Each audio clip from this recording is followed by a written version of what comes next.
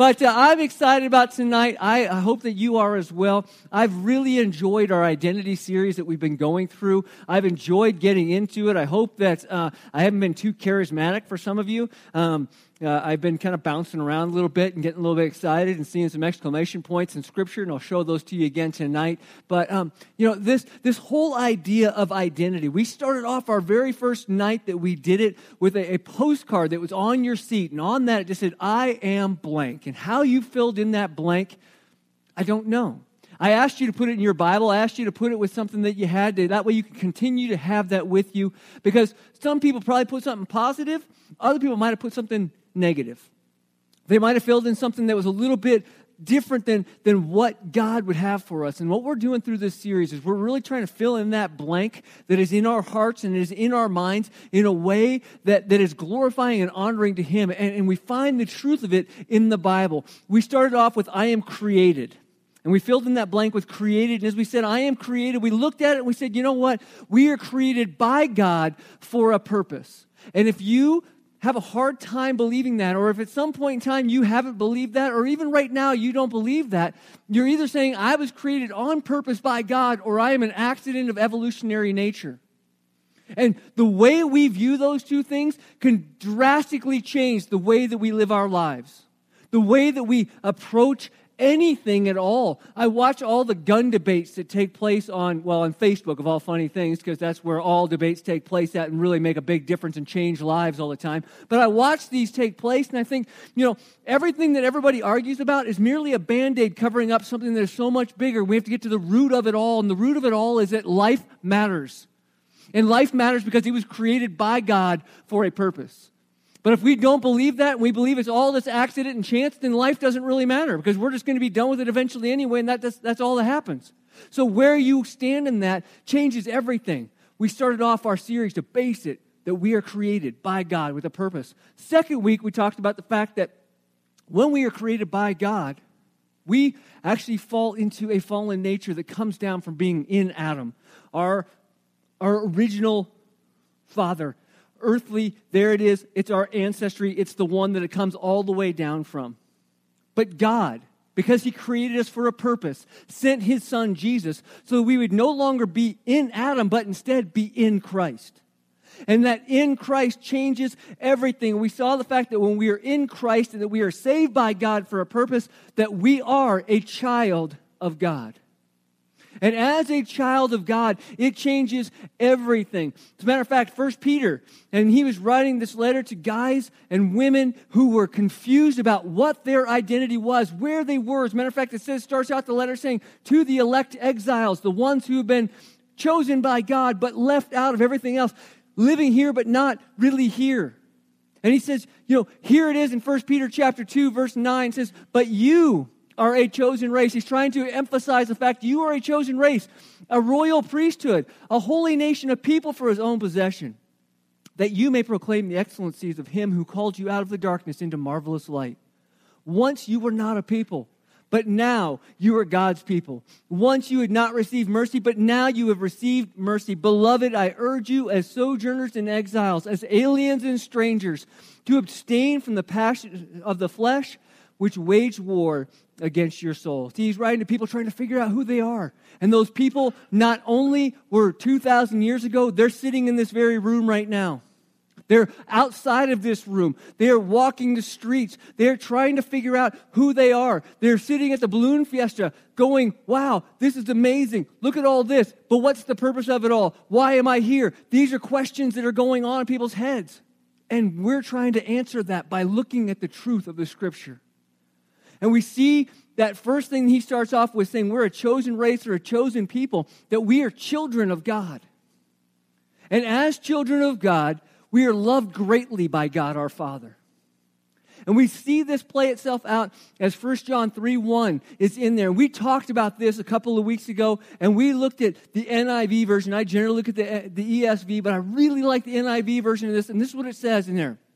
See what great love the Father has lavished on us, that we should be called children of God. Is that how it reads?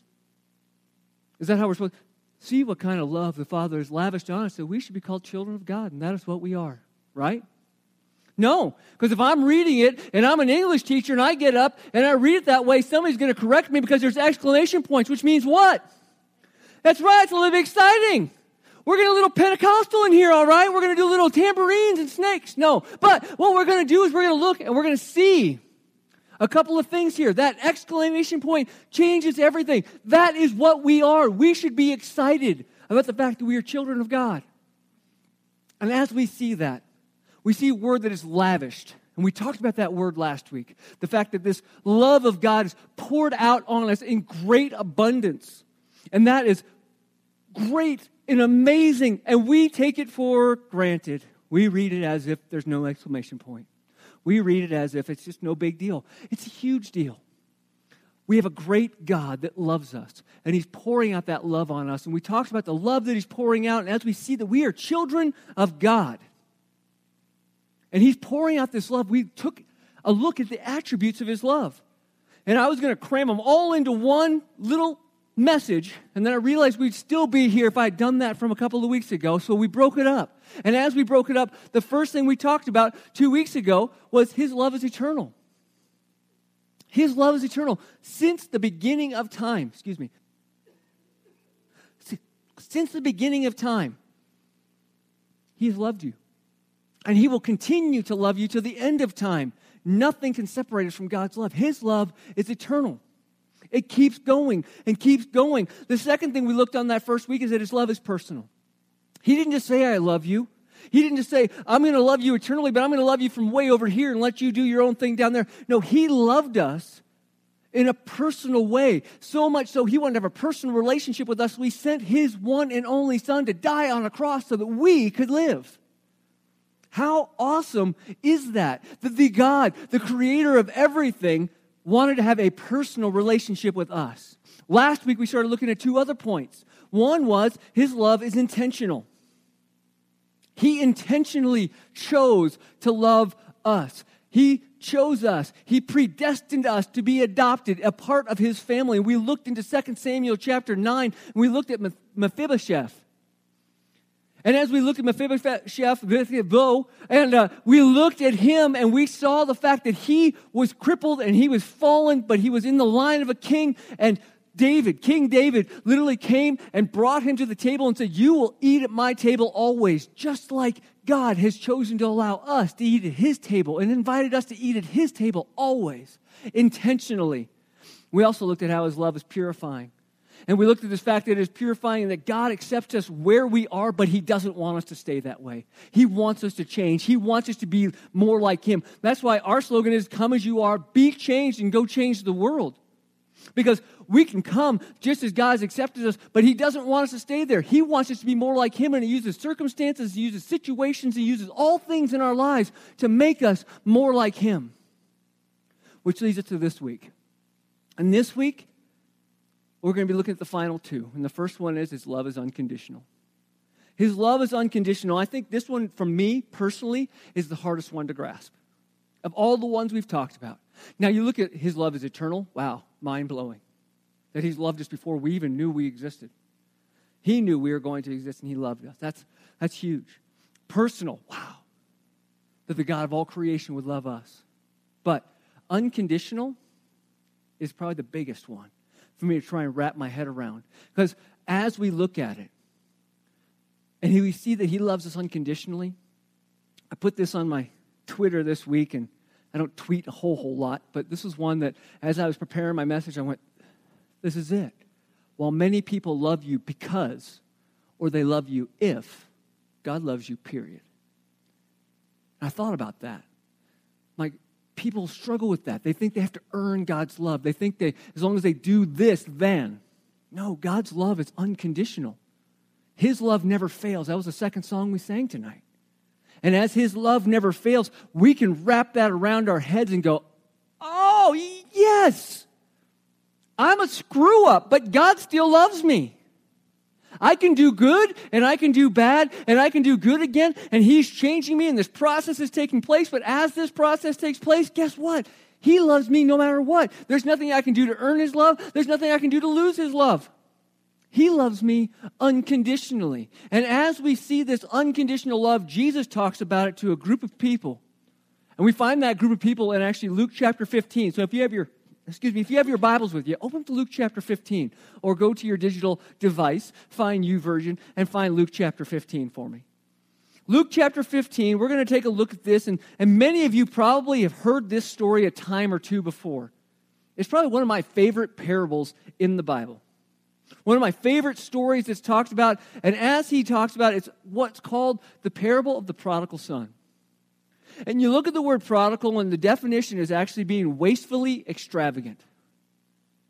Wastefully extravagant. We always tend to think that prodigal means he's the one that's wandered off. But the definition of prodigal means wastefully extravagant, which means you got a bunch of stuff and you wasted it in an amazing way. Guess what? There's a lot of us in this room that are wastefully extravagant. God has given you gifts, and God has given you plenty of things that you are wasting extravagantly. So as we look at this, you're going to see this in a whole new light, because this is a story, like I said, I've heard lots of people teach it.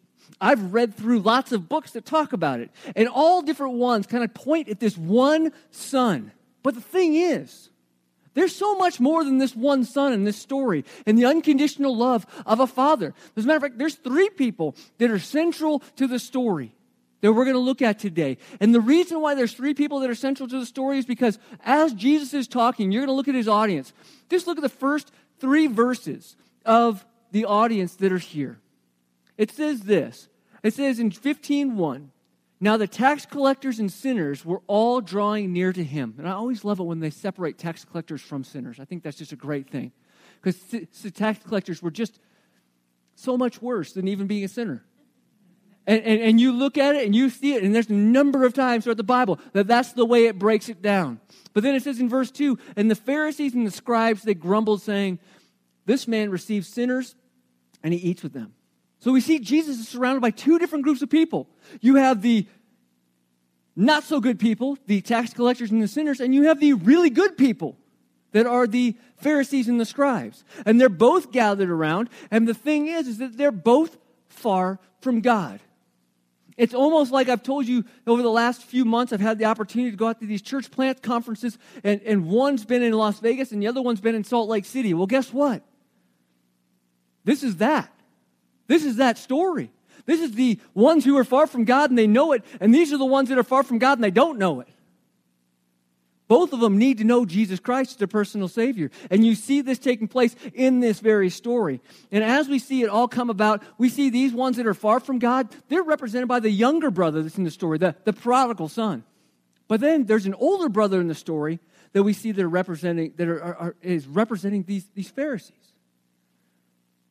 And then, of course, there's the Father, which represents God.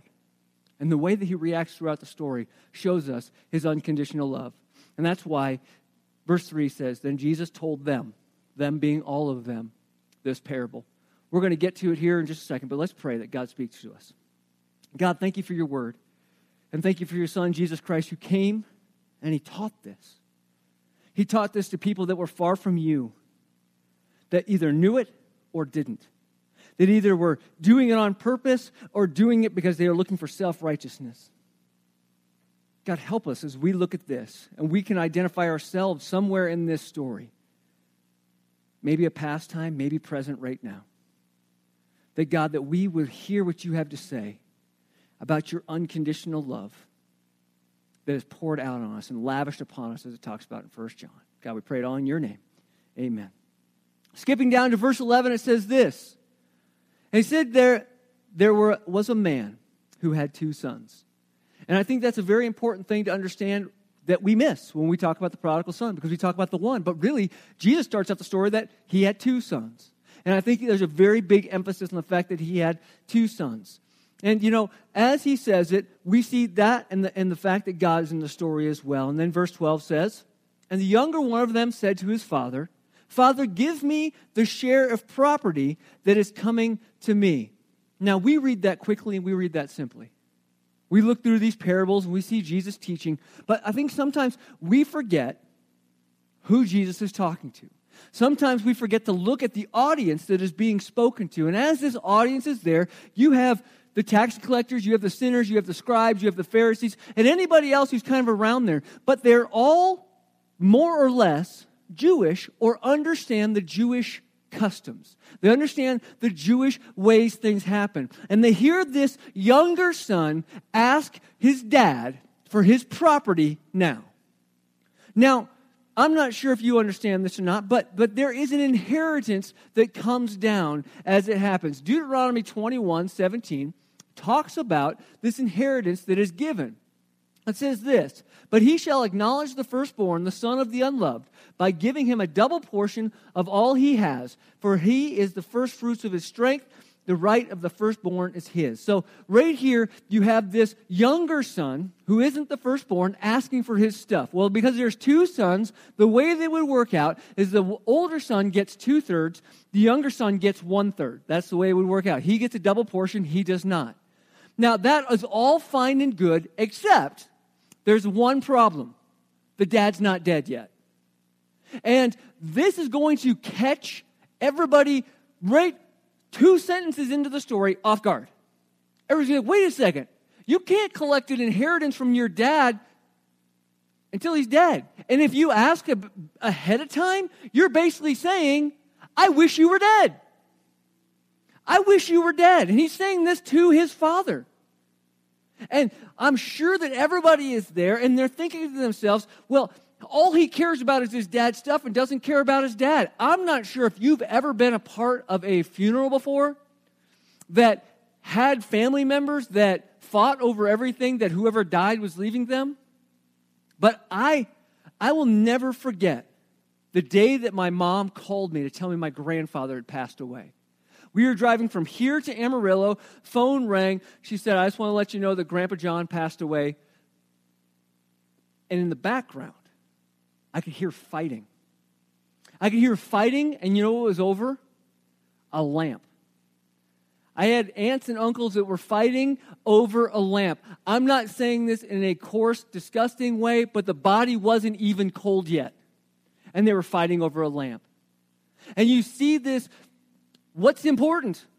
What is it that draws us into that type of mentality? And we see this younger son doing exactly that, saying, I want my stuff right now. And as he does that, we see the next thing that the father says to the son, which is probably even more shocking to all the audience that's there because they understand Jewish culture. It says, and he divided his property between them.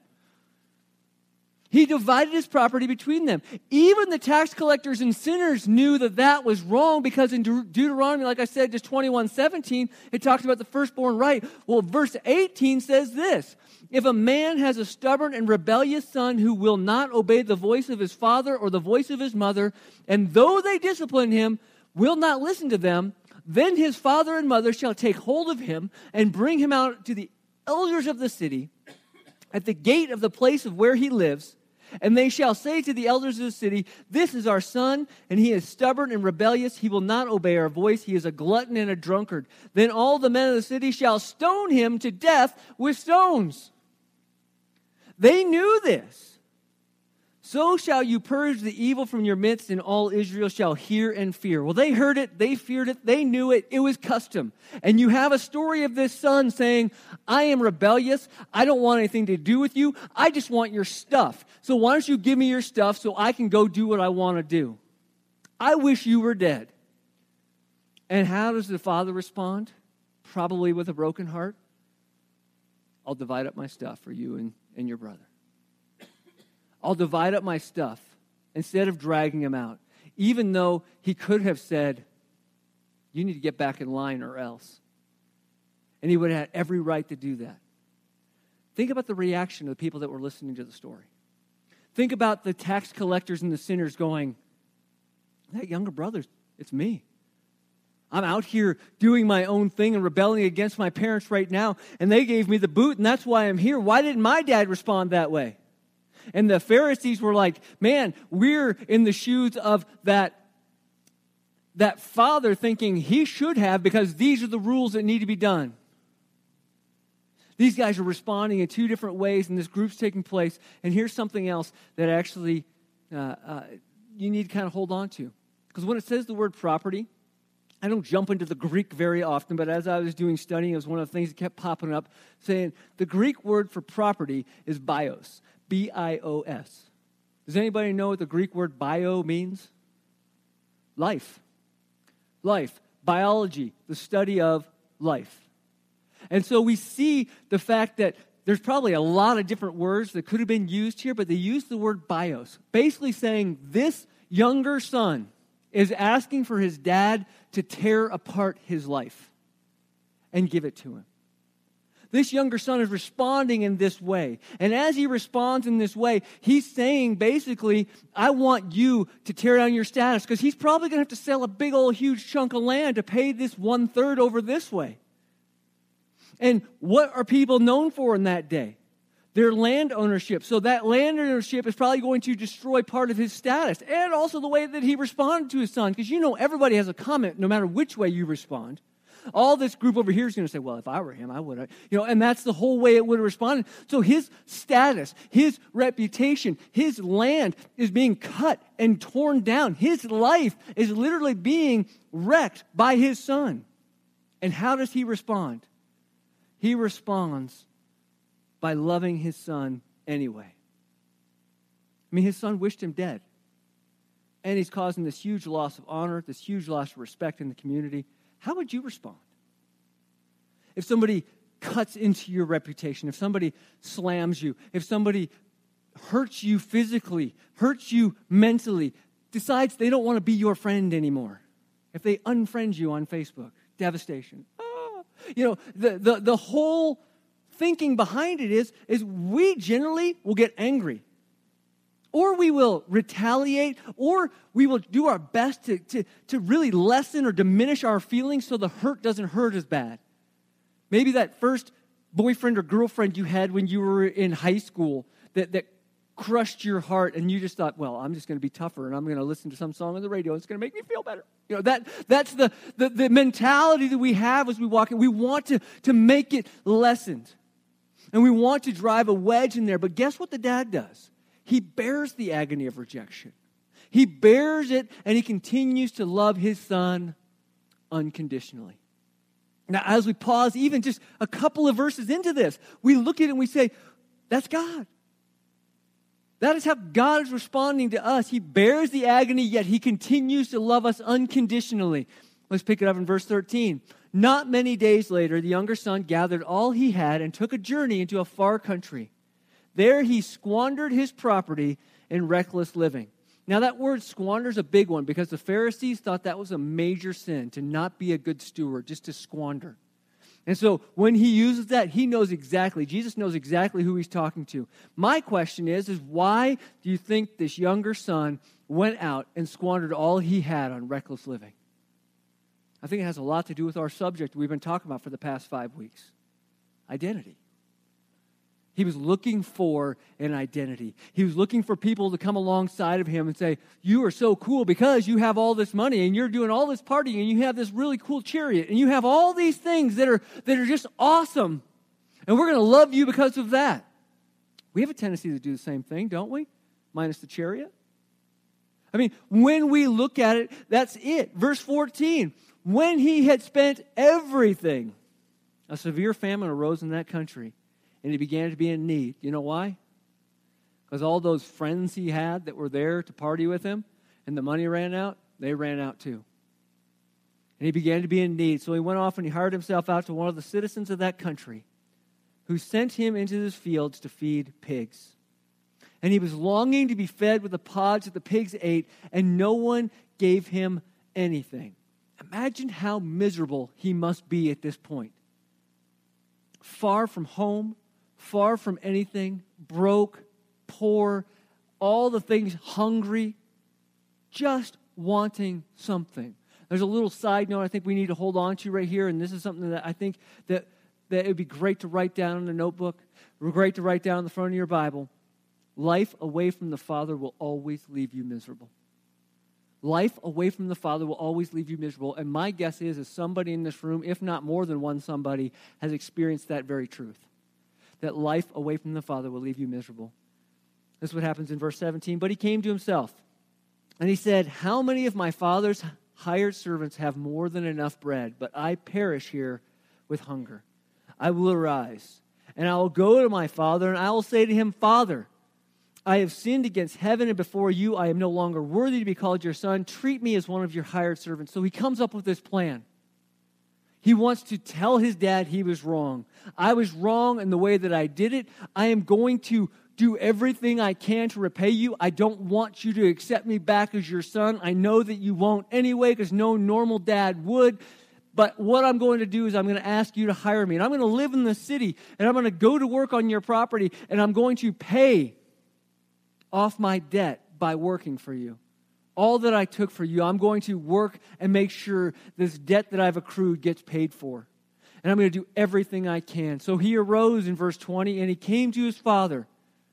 Now you got to think, as he's standing up and he's beginning to walk, that he's in a far-off country. He wasn't getting into a jet to fly home. He wasn't getting any car ride on the way. He's walking. And you know what you do when you walk and you don't have a Discman or a iPod in your ear? You talk to yourself. And you know there's this conversation that's going on as he's walking. I can't believe I used the word Discman, by the way. But he's walking along, and he's going, and this conversation's playing out in his head, and he's imitating what his dad's going to say and how he should respond. And guess what happens? Exactly what he didn't expect.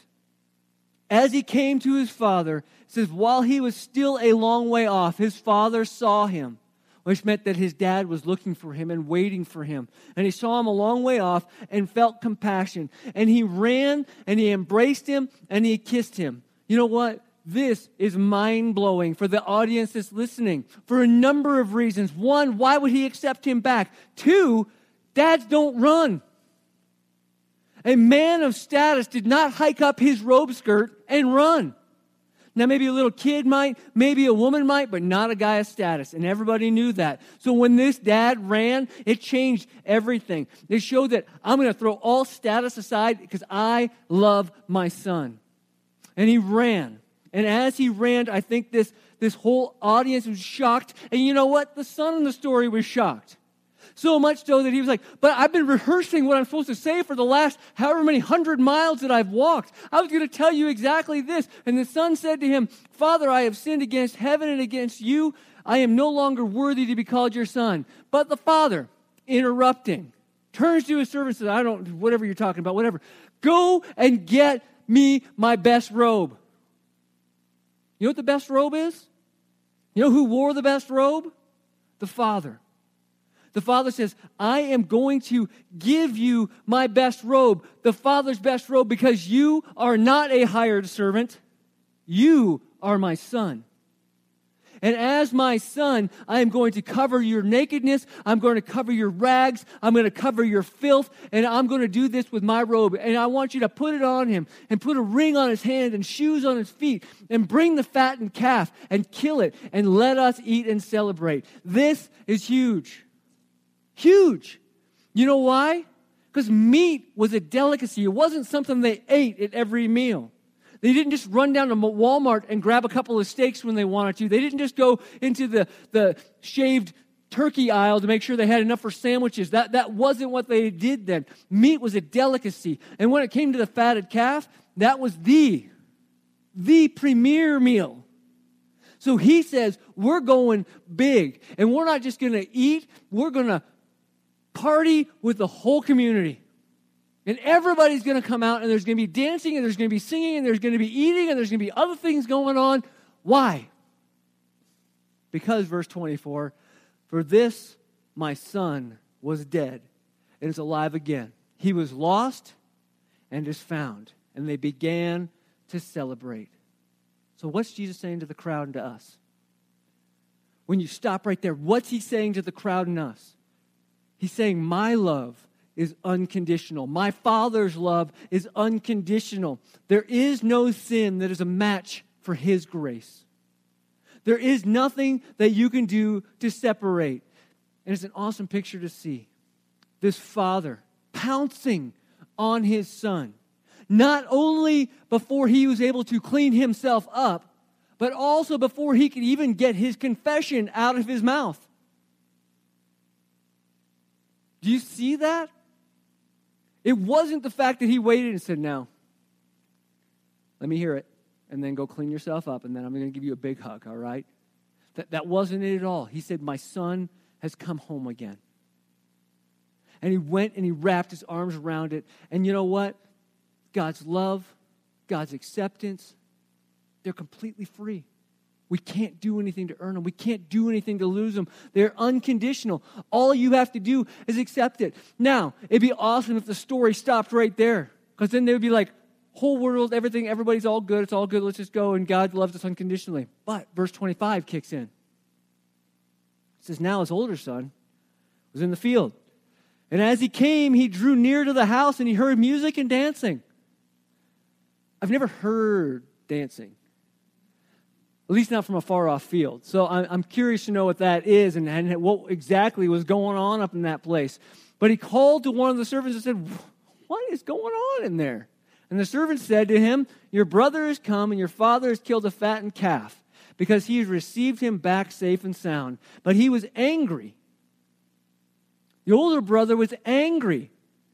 You think at this point in time in the story that the Pharisees might have been angry that this father would throw all the rules out the window and just accept this son who had gone off and squandered his living? Do you think Jesus might be talking to these Pharisees right now? But he was angry and refused to go in.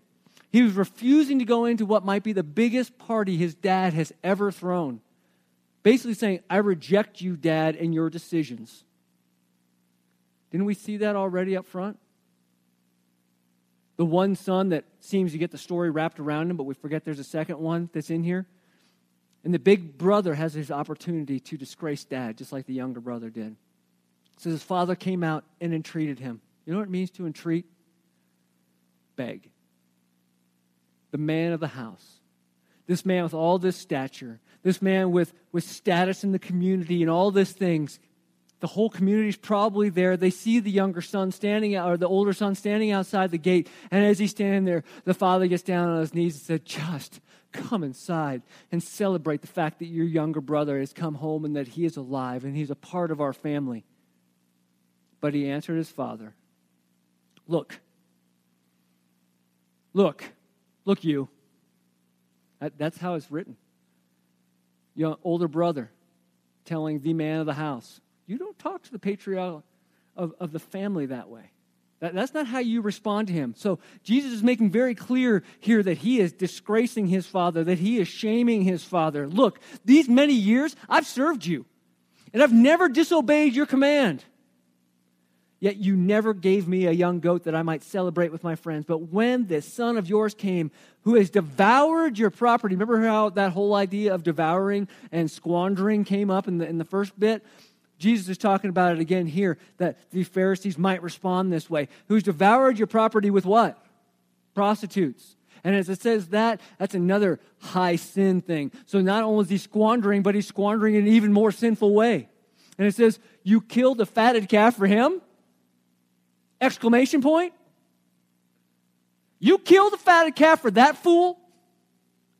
I haven't done anything wrong. I've only done everything right. I am following every rule to the T, just like you said, because I need to lift myself up and say, look what I've done.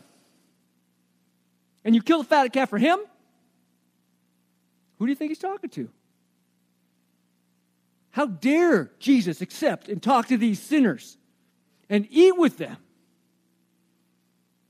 How can he sit? Because sitting and eating means you've accepted them. That was the common cultural thing of the day. How can you do that? And he said to him, verse 31, son, you're always with me. You realize he could have said, oh, you want to play it that way? Guess who the dad is and guess who the son is? Get out. But once again, Jesus throws out this unconditional love thing, because any other dad would have been like, psh, psh, get. And it would have been all okay. But he said to him, son, you are always with me, and all that I have, all that is mine, is yours. It was fitting to celebrate and be glad. For this your brother was dead and is alive. He was lost and is found. Swallow your pride and come into the feast. Guess what happens next? Yeah, Jesus leaves us hanging. That's what happens next. Like, wait, did he go in? And we see this, and we see the reason why he leaves it hanging. It's because he's laying out unconditional love. And he's saying, All people have this unconditional love. The question is how will you respond? Because he's talking specifically to two different groups of people. Well, in the same process, he's talking to us. How will you respond? These two different groups of people are trying to find their identity. These two different groups of people are looking for their happiness and their joy and their fulfillment in two different ways. Either moral conformity or in self-discovery. Either following the rules and saying, look how good I am, or following absolutely no rules and saying, look what kind of great rebel I am. And the thing is that either you're for one and against the other, or you're for one and against the other. That's it. I mean, think about even in our own society right now. What's wrong with the world? Well, generally, isn't it the other group? That's what's wrong with the world? All the people who are self-reliant, moral conformists, they think all these self-discovery nut jobs are the ones that have all the problems in the world. Well, guess what all these self-discovery people think? It's all those moral bigots are the problems in this world. And you see that clashing even still today. Both of which are trying to find their identities in what they do. But the thing is this. Self-salvation, the moral good guys and the immoral bad guys, they're both in the same boat. They're just on different sides of it. But that boat is going away from God. It's going away from Him, not to Him. And that actually leads to the next and final attribute of God's love that we're going to talk about, and that's how generous He really is. How generous He really is. It's not about what we do or what we don't do. It's about what He has done and continues to do. That is what it's all about. John 3:16 is a verse that is quoted and known by heart by kids that have been in Sunday school for most of their lives. The thing is that I've always had a trouble with when it comes down to having little kids memorize verses, and I love the fact that they do it, but a lot of times they have no idea what it means. Yeah, for God so loved the world that He gave His one and only Son, that whoever believes in Him shall not perish but have eternal life. Yay, here's your Bible book. What does it mean? I don't know. I just wanted the Bible book. I want to be able to get something out of that toy chest at the end of the day. What does it mean? What does John 3:16 mean? It means that He gave generously His only Son. Why? So that we won't perish. So that we will have eternal life. God gave His only Son so you could become His child. God orchestrated His Son's cruel and painful death so you could live with Him forever in a personal way. That's what God did, and that's what He continues to do. Not only did God forgive your sins through the blood of His Son, He also declared you an heir in the inheritance. We read this verse at the beginning of this part of I am His child, but it's found in Romans chapter 8, verses 14 through 17. It says, "For all who are led by the Spirit of God are sons of God.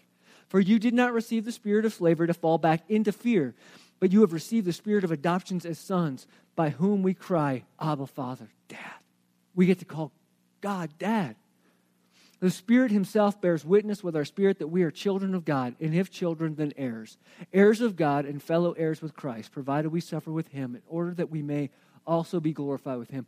We get to have the inheritance that is. Now, we look at inheritance now, and we can even look at this story that we just read, that inheritance on this earth is fading, it is fleeting, it disappears, moth and rust destroy. However, 1 Peter 1, which we also read a couple of weeks ago, says in verse 3 and 4, He has caused us to be born again to a living hope through the resurrection of Jesus Christ from the dead, to an inheritance that is imperishable, undefiled, and unfading, kept in heaven for you.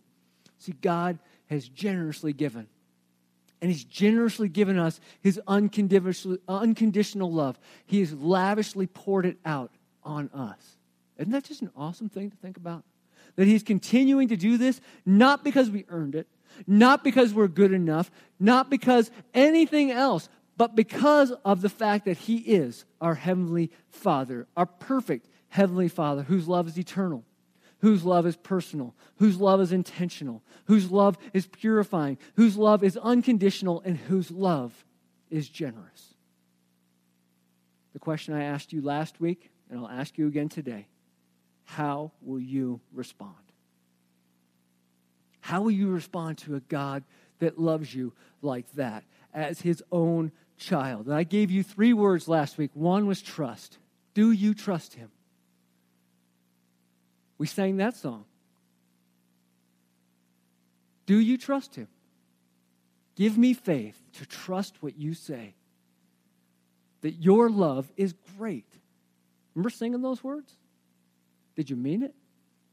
Give me faith. That's a prayer we need to pray today. Trust him. Obey. Why do we obey? Because we trust him.